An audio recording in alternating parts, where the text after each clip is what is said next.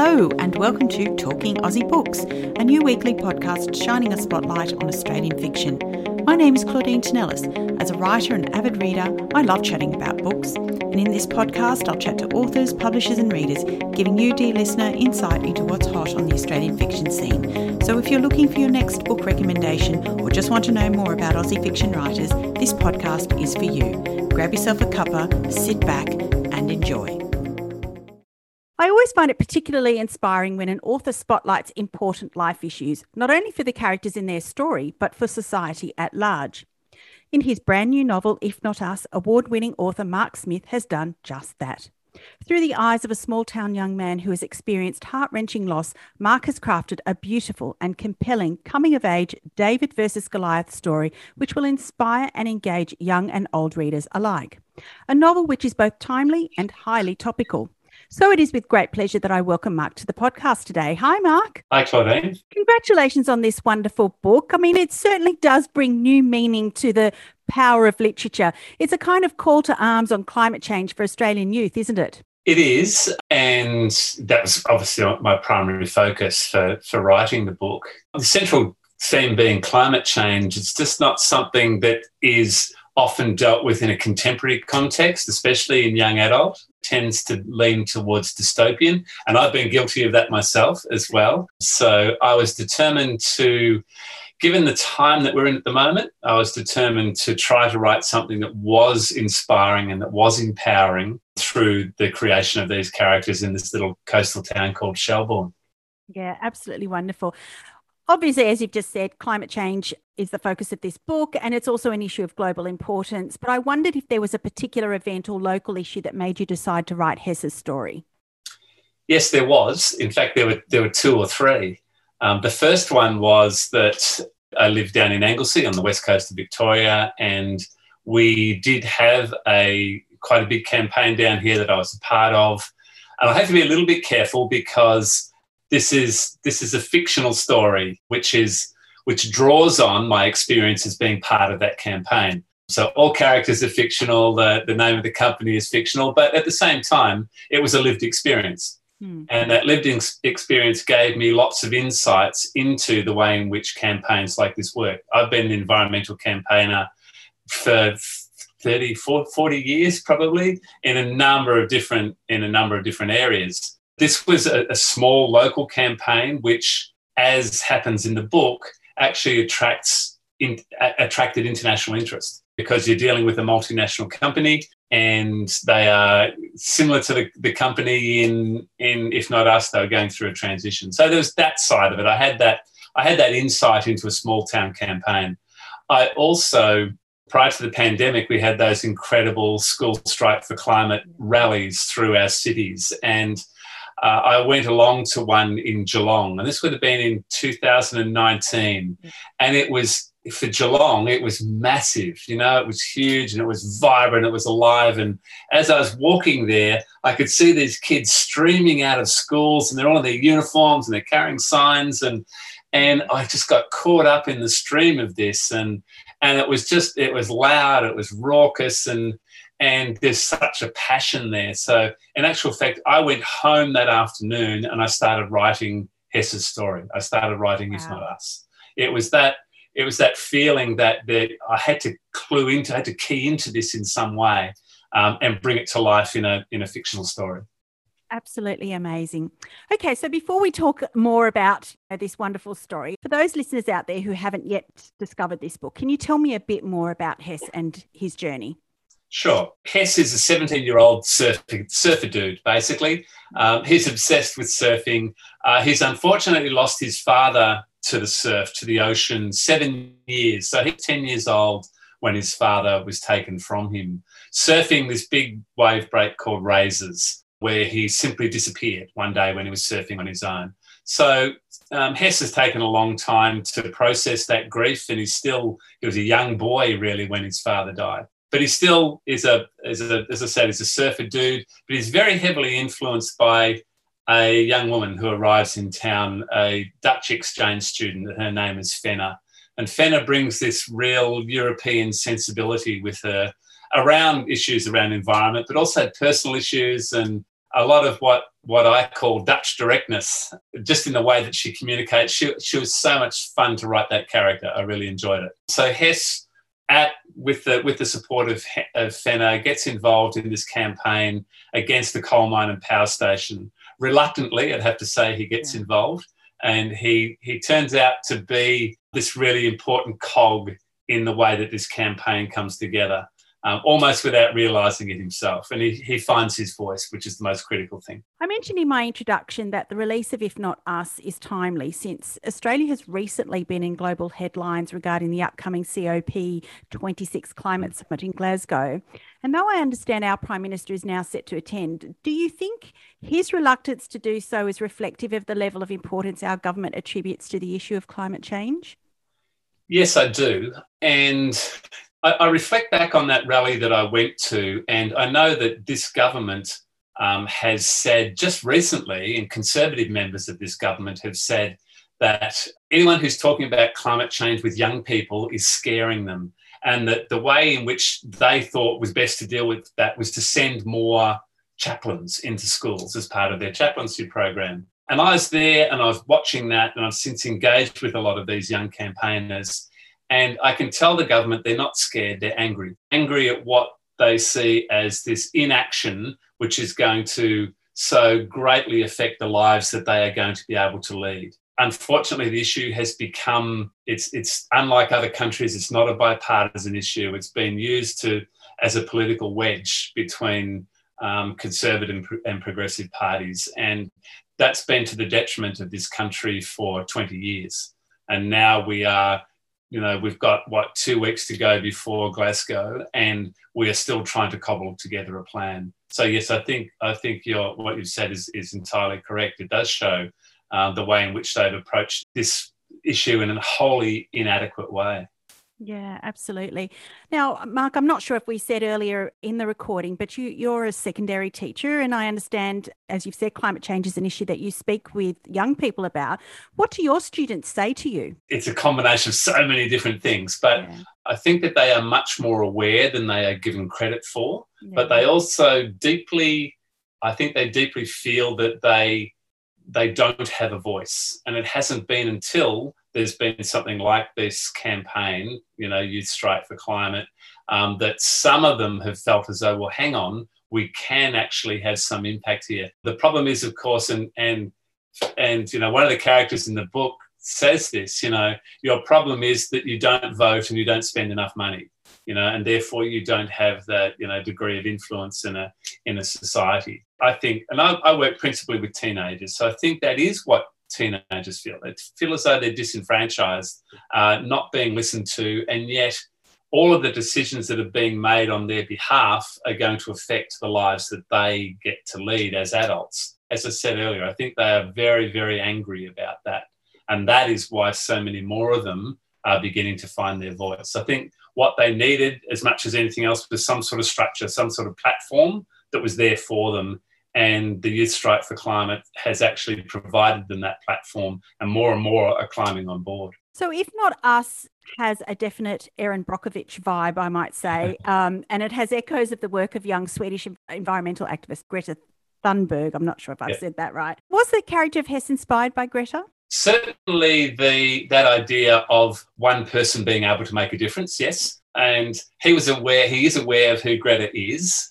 And they actually had been making fun of a girl at the school who's part of the student environment council or something like that. And her nickname is Greta. So they're all aware of who Greta is. But as for him being inspired by her, I think that happens as he goes along. And through the influence of Fenner, the Dutch exchange student, he does become more inspired. And that's part of the reason why he finds his voice. I mean, Greta was one girl with her one sign sitting outside the Swedish Parliament on Fridays, and now she is the centre of a worldwide movement.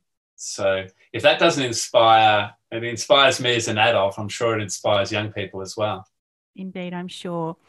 Hess was a fascinating character in many ways, and I loved his transformation from a fairly, what you would say, happy-go-lucky surfer boy to a young man who, as you say, began to understand his place in the world and the power of his own voice.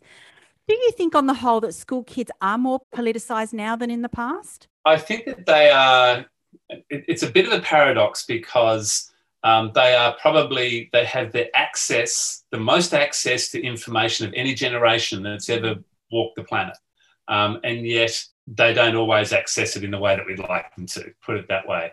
There's so much out there, there's so much there to divert them from, those important issues. But as Hess finds out, the information is there if they want to go looking, if they're motivated enough to go looking. And he initially does that as part of a school assignment, and that's how he takes his first little, he tiptoes into the issue. But it's enough for him to see that not enough is being done, and that's where his anger begins. He still lacks an enormous amount of confidence. And I think this is something that a lot of young people feel, is that issues like this are, in inverted commas, adult issues. And so our voices won't be heard. And I think that more and more now they are realising that, well, maybe they actually can. And that's something we talked about Greta. I think that's something Greta has allowed them to see. And, that fantastic thing too, that we followed Greta for 3 or 4 years now. She's 18, she's able to vote. Yeah. So and that's what these young people are seeing. They're just hoping it's not too late by the time they get to vote. Yeah, absolutely. What I found particularly fascinating in this book also, Mark, was the rhetoric big mining companies often use to justify their polluting activities and the way in which they infiltrate themselves into communities, and the realistic way that you incorporated this into the narrative, how difficult it is to change entrenched attitudes. And I know that you said you were involved in a campaign and you obviously talk a lot about these issues, but I wondered if you did any additional research to inform this part of the narrative. Yes, I did. And it's been something that's been, it was highlighted for me by the campaign that we had here. But we also travelled around. We travelled up to the Latrobe Valley in Victoria to talk to environment groups up there. We had contact all around the country with environmental groups who were fighting major corporations. And major corporations, they're clever. They're smart because it's good business to ingratiate themselves to communities. It's what we call social license. It sounds like a fairly vague term, but it's what allows a community to accept that business operating in their community. And if they lose their social license, they lose the support of the community, then they really struggle. And that social license comes from putting money into the community, putting money, having their signs up everywhere, supporting the Surf Lifesaving Club, the golf club, the footy club, the new jumpers, and that's very hard to counteract because you have all of these organisations who, for a long period of time, when I say community organisations, who become dependent on the funds that come from the corporation that's operating in their town. So if you stand up in that town and you say, well, hang on, we want to close this corporation down, they're not thinking about the effects of what the mining might be on the town or the health of the town. What they're thinking about is, where are we going to get our money from now? Companies, they foster that dependence. They want that dependence because that gives them the social license. It's almost insidious in a way. It is insidious, and it's very, very hard to offer an alternative to that. But it's something that's been, successes are few and far between, but when they come, and we were successful in real life in my town here, and the town hasn't fallen over. The town still stands, and all of those organisations have found funding elsewhere. It's a bit of a furphy and it's something that the press plays into as well. And it's fair enough, if 40 or 50 jobs are going to be lost out of a community, then they need to be replaced with something else. No campaign that I've ever been a part of has just said, stuff the workers, let them find a job themselves. There's always been, it has to be just transition. And that's what's argued for in If Not Us as well. Yeah. Mark, not only did you explore activism in the context of climate change in this novel, but you also explored teenage mental health issues and the stigma surrounding it. So I wanted to ask you to tell me about Fenna, the exchange student from Netherlands, and why her struggle with mental health was important to this story. Yeah, the first thing I do when I'm building a character is I want to deepen that character as much as I can. So for Hess, that was his backstory with his father, his single mother, etc. So I very much like the idea of this fish out of water story. So here's Fenna, who actually ends up in this town accidentally. She wasn't supposed to come here. She's supposed to be with a family at another major town, but she finds herself here and she suffers from anxiety. She's hidden that, or not so much hidden it, but she's managed it really well leading up to her time coming to Australia. But as anyone who has suffered from any mental health issue knows, that it can be triggered in any number of different ways. And for her, part of the triggering was her coming to this new place and having to find her feet and not having her medication sorted. And that's why I did it. I wanted to normalise that anxiety that she suffers from. I would never write a book about, it's about anxiety. But I do like the idea of normalising that behaviour through having a character who shows what it's like to live with anxiety. And not just that, but what that means in terms of Hess trying to figure her out. Yeah. Because that's what kids often find themselves in that position as well. They might not suffer from something like that themselves, or they might not have it themselves, but they have friends who do. And how do I interact with that friend? And how do I support that friend? And how do I come to understand the way that they live their life and bring it into mine, So it added another layer to that boy-girl relationship, and just the idea that it takes Hess a while to understand what some of her triggers are and how she's doing today, and to understand that today is a completely different day from yesterday. Yeah. So I actually had a colleague who has suffered from anxiety, and I had beta readers read this for me as well and gave me fantastic insights into living with anxiety. But I had a friend who's lived with anxiety for a long time, and she said she really liked that normalising of it and not stigmatising. If that works for readers, that would be one of the, that would be a success story for me. Now, speaking about boy-girl relationships, consent in the context of sexual relations between your characters is something you've also touched on in this story. Highly topical, of course, following some fairly high-profile media attention surrounding this issue last year. Is this something that you see more discussion needed around in the classroom? Yes, I do. And it comes from my experience and from my partner's experience as well, because my partner works in adolescent sexual health. So I drew really heavily on her experience as well. Yes, it is. And it's difficult though when we raise those issues in a fictional context like this, because it's a very fine line between virtue signalling and having your characters behave in a way that an adult would want them to behave, as opposed to the way they might actually behave in reality. And so it's a really fine line there. And the influence of Imogen, who is, Hess's single mum, the influence of her beliefs on him is really noticeable. She's been badgering, since he didn't even know what they meant, the two C's, condoms and consent. Yeah. So, and when the opportunity arises with Fenner to explore those issues, it's a complex writing task, and it's a matter of where you fit the consent in, And we had some really interesting discussions, myself and my editor, about what would realistically happen here and what would we like to happen. And that's what I mean by that fine line. Yeah. And I thought you did that so very well. Like from a parent's perspective, obviously we all understand that our children are going to grapple with these issues, possibly much earlier than we expect them to. But I thought that was dealt with so well and so very sensitively. I think also that this idea that the girl Fenner was actually leading that conversation, I thought that was really important too. Yes, indeed. I agree. So, Mark, have any of your students read this book? Not yet.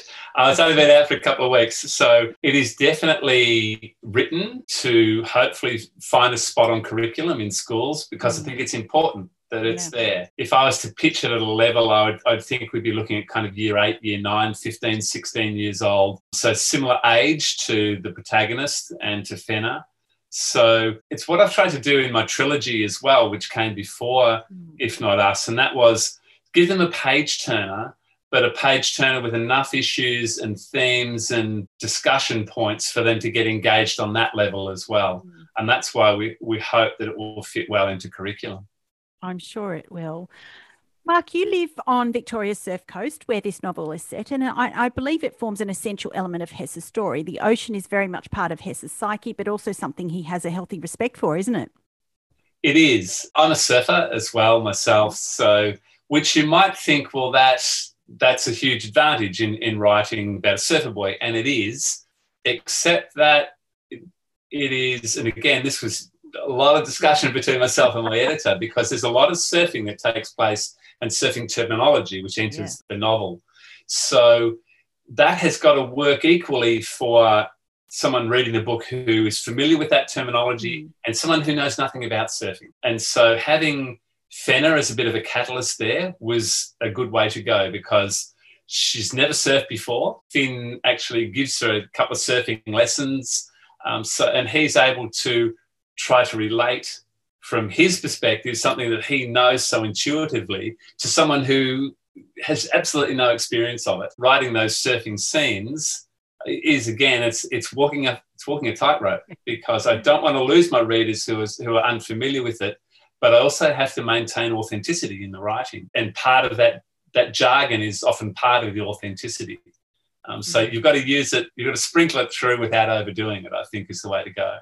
Yeah, but I think the end result was that we understood that was Hess's lived experience. That was part of him, so deeply part of him, that he knew surfboards and he knew about the wetsuits and he knew where the rips were. So it really made us understand how much a part of him the ocean was. Yeah, and look, I hope that it's a part of all the writing that I do where the environment that those characters are interacting with is almost a character in itself. Yeah. And when you think about it, I'm huge on, as a writer, in the process of writing, I'm huge on setting. Setting is really important to me. And often I will begin with setting, and I think if I find the setting, I'll find the character. And it allows, the other beauty of having that setting really well rendered is that it explains so much about the character, their interaction with that environment. And that's what I was trying to work with Hess, was his... Even that, he can wake up in the middle of the night and he can sense whether it's gone offshore or not, which way the wind is blowing, by whether this, the passion fruit vine is rubbing against the spout or not. And that is true. Like surfers, it's almost like this innate thing where you wake up in the middle of the night, you listen and think, it's gone on shore, And to get that across in a character, I hope that that's worked effectively. Now, Mark, this is your fourth novel, as you said before, your Winter trilogy that came before If Not Us, and it's a highly acclaimed trilogy. The first in that series is widely taught in secondary schools. So on that basis, I wondered if you had any writing tips for the many writers who listen to this podcast. Kind of depends on what stage the writer is at. And I think I've made it pretty clear. I write very much about what I know. I think that's a good place for writers to start. When I run writing workshops in schools at any level, I call it keeping the story close to home. So it doesn't mean that you can't write dystopian or fantasy or whatever, but there needs to be an element of yourself and an element of your story and your experience which comes into that writing. That to me is number one. I think a lot of young writers, my second tip would be, don't let the words get in the way of the story. Just tell the story. Don't worry about sounding literary and that's emerging writers as well. It's very obvious. I've done quite a bit of judging of short story competitions, and one of the things that gives away a writer is often when you can clearly see that they are writing to impress. They're not writing to tell the story. They're writing to show how good a writer they are. And as soon as you lose touch with the story, that's what keeps the reader turning the page. Not the beautiful description of the ornate doorknob. It's what's going to move the story along. And I think that's a key to writing a good story, whether it be short story or novel form. Yeah, fascinating. Thank you so much for that. So, Mark, are you working on anything else at the moment? Writers are always working on something else, aren't we? We can't afford to rest, I always thought before I was published that, the day you got your book published, you'd just be able to put your feet up and and relax for a while, but it's not so. You've got to keep moving. I am working on something else at the moment, which is largely based on my teaching experience, as a lot of it as an outdoor educator, and it's a dual narrative, partly set in the school and partly set where a tragedy has happened with one of the students. So it seems to be coming along okay, but who knows with first drafts. I'm 50,000 words into it, so I'm on my way. Indeed. Well, fantastic. And good luck with that. Thank you. If listeners wanted to connect with you and learn more about your books, how could they do that? Yeah, I'm on Instagram and on Twitter. You can find me there. I was on Facebook until I had a huge hacking episode, and it just wasn't working for me, and I had to close it down and run for my life, basically. But yeah, definitely on Instagram and on Twitter. And part of that getting off Facebook now is setting up a website, so that's not too far away. That's being built at the moment. Fantastic. Mark, I was thoroughly captivated by this eye-opening novel. I hope that it inspires Australians to use their voices to stand up for change. I wish you every success with it, and thank you for joining me on Talking Aussie Books. Thanks very much for having me, Claudine. It's been a blast. Well, that's a wrap, folks. If you enjoyed this podcast, please leave a review on iTunes or drop me a line via my Instagram at Claudine Tinellis or on my webpage, claudineteinellis.com. Thanks for listening. Until next time, happy reading.